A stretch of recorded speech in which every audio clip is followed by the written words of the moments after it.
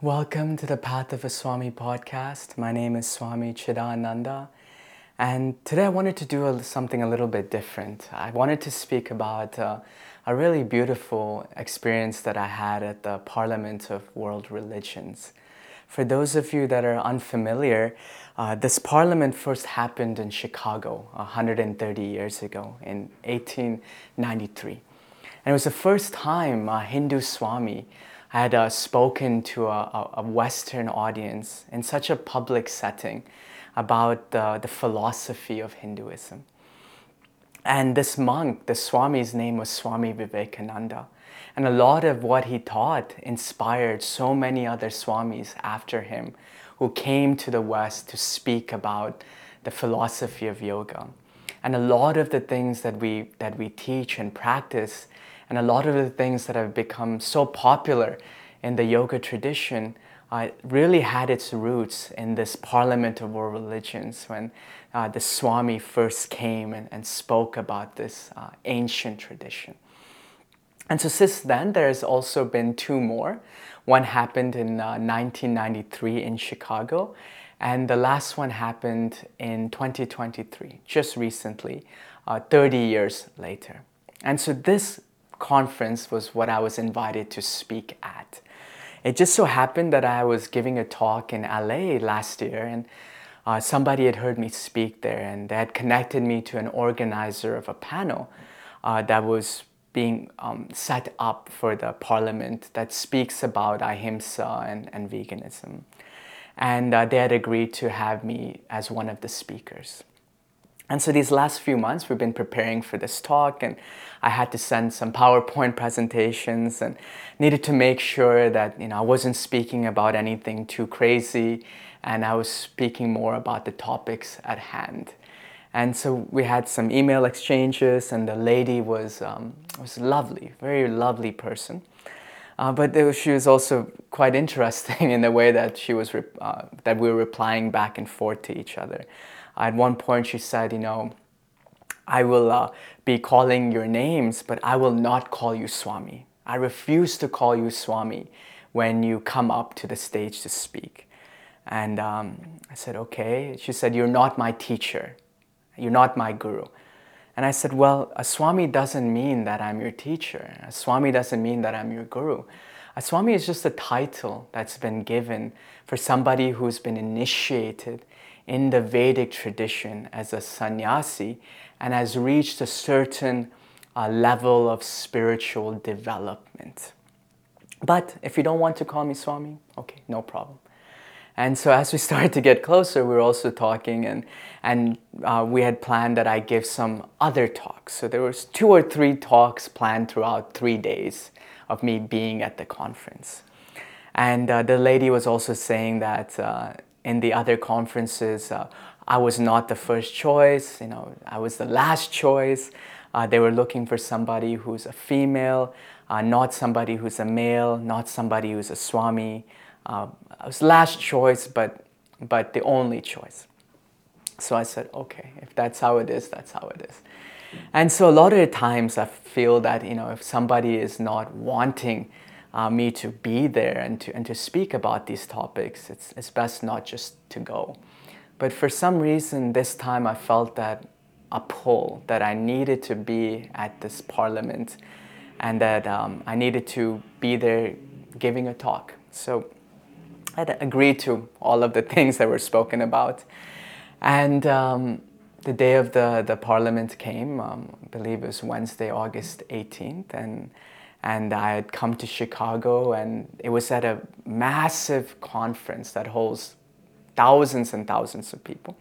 And the way that it worked is that there's a place where everybody sort of goes through, and they all go to their various rooms where there would be panels and speakers. So there was a huge sort of check-in area, sort of an open space where thousands of people were flowing in, and then going off to their rooms to have the speakers speak on the topics.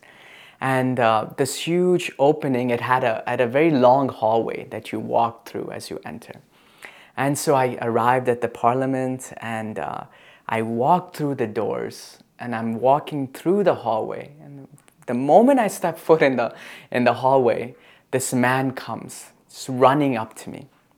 He was an older man, also I believe autistic. And he comes up and he just starts chanting. Just starts chanting in Sanskrit. And I'm listening to him, just in shock of who this person is, what's happening. I just came into the conference. And he looks at me and he says, "What am I chanting?" And I knew that it was something from the Bhagavad Gita. And so I looked at him, I said, "You're chanting from the Bhagavad Gita?" And he said, "Yes." And he recites the verse. And he says, "Just as a person removes worn out clothes and puts on new ones, so does the embodied self cast off this worn out body and enters into a new one." Chapter 2, verse 22. So he says this to me, and then he keeps walking. It's completely random. It's like, okay, that was interesting. Who is this person? Why this particular verse about removing clothes and putting on new ones? And as I was reflecting on this, I go to the main hall, check in. I'm shown to the room where I'm going to be speaking. And before I came to the conference, I had sent a message to my guru. And I just said, thank you for giving me the opportunity to be here and represent you and represent the tradition. It was something quite humbling. And I just wanted to thank him for that. And so I sent that message, and I arrived and we were taken to our room, and it just so happened that nobody came. Not one person came to the room, and not one person wanted to listen to the talk. And so we're like, okay, and we came out of the room, we were walking around, and then it just so happened that in the main area where thousands of people are going through, there happened to be a stage. And that stage was I think, reserved for the opening and closing ceremony. But somehow the person there said, "You know what, if you want, just give the talk on the stage." Said, "I'll plug you in to the mic and the voice will go to the entire convention, to all these thousands of people." Right? So it went from being in a room to being in front of all of these people, the voice going to the entire stadium. Or not stadium, but convention center. It was completely interesting how it was open. This person said, "Yeah, no problem." It was never supposed to work like this. And so we're like, okay. So we started to prepare how it was going to go. And the lady said, "Okay, I'd like Jainism to go first, then Hinduism, then Christianity," and so forth. So Jainism goes, starts giving the talk. And then as I'm about to go up, the lady said, "No, I want Christianity to go, not Hinduism." And I said, okay. So I was just sitting back and listening and contemplating. And then all of a sudden I get a call. And it's my guru. And I see him on FaceTime, and I go somewhere quiet. And I said, "Guruji, so wonderful to see you call." And he said, "So you're at the Parliament of World Religions?" I said, "Yeah." And he said, "This is where great Swamis have spoken about our tradition." And I said, "Yes, Guruji, and I don't deserve to be here. I don't, who am I? Nobody in front of these giants. You should be here. You should be the one speaking, not me." And he looks at me and said, "Over these years, the conference, it's nice, but very few people actually speak about love. Very few people actually speak about what it means to walk this path sincerely. And so therefore, it's not for me to be there at this point, but I will speak through you." So he looks at me right through the phone, and he said, "I will speak through you." And then he hangs up. I was like, wow, okay. And I felt this rush of energy enter me as he said that. And my hands are shaking. And in this moment, the lady runs up and he said, "You're on stage. Like literally, you're up now." So I go up. It's all of these people everywhere. And I just black out. I have this whole slide that I needed to speak about, and I just black out. And I start talking about love, about how we have to walk this path in a sincere way, about what this tradition means, about what it means to have the grace of the Guru and the daily spiritual practice. And it's not about politics. It's not about the orange clothes. It's not about the rituals and the chanting. It's just about love. And I just started to speak things that I didn't even plan for. I didn't even understand what was coming out of my words. And as I was speaking, the voice was booming through the entire convention, and people were stopping midway, listening to me speak. These great spiritual leaders that have, disciples and devotees, they're walking by and they're hearing this voice speaking about these things.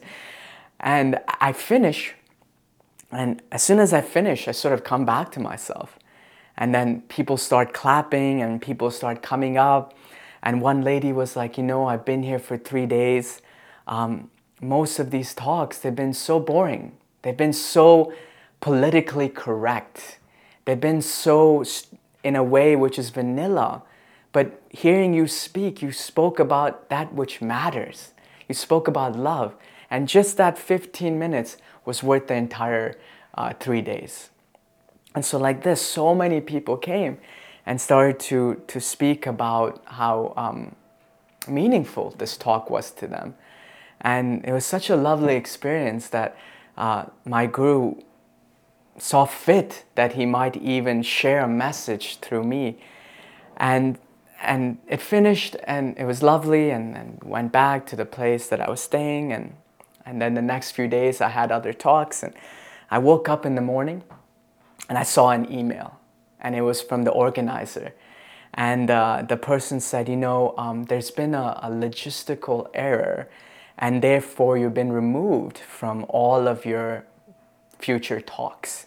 So there's no point for you to come to any more talks. So thank you for your time. And so I was canceled from all of the other talks that I was supposed to give. And in this moment, my Guru calls and I said, Guruji, they canceled me from all the other talks. I guess it was a logistical error. And he started laughing and he said, you see, what you had to share, the message that had to be given was given. And that is it. There's no need for you to be there any longer. What you needed to do is done. It's time for you to go. So go back to the ashram. It's finished. And I said, okay. So I left and came back to the ashram. And so as I was reflecting on this, I had a few thoughts about this. One is that the Parliament of World Religions, right? It's about coming together, speaking about these religions, speaking about unity. And sometimes we become so afraid as to not to offend one another that we actually lose the very meaning of what these spiritual practices are supposed to help us with. We're so afraid about saying the wrong things and being canceled that sometimes the true message gets diluted in all of the politics. And so it was a lovely moment for me to see my Guru and how for him it's all about love. And in this moment to be able to share that message. Okay, maybe I got canceled from everything else, but whoever was there needed to hear that. Maybe it was recorded, maybe it was shared. And maybe those listening to this 100 years from now, maybe when they go and speak at the conference, it's something that can be related to them, that can help them to deliver their speech. And for those of you listening right now, in this moment, it's also a reminder that it's important to not get caught up in all of these political concepts of religion. It doesn't matter if you've memorized the entire Gita. It doesn't matter if you're amazing at chanting and doing rituals. It's about how we live.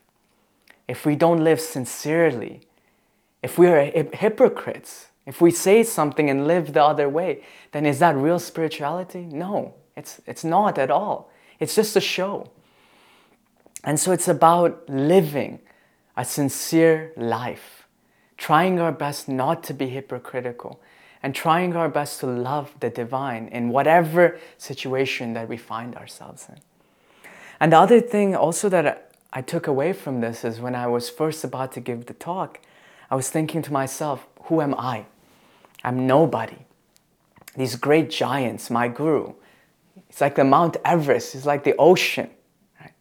I'm like a stream. Swami Vivekananda, Paramahamsa Yogananda. These were great giants. And in front of them, we feel so small. It's like going to a mountain and staring at it and feel so small.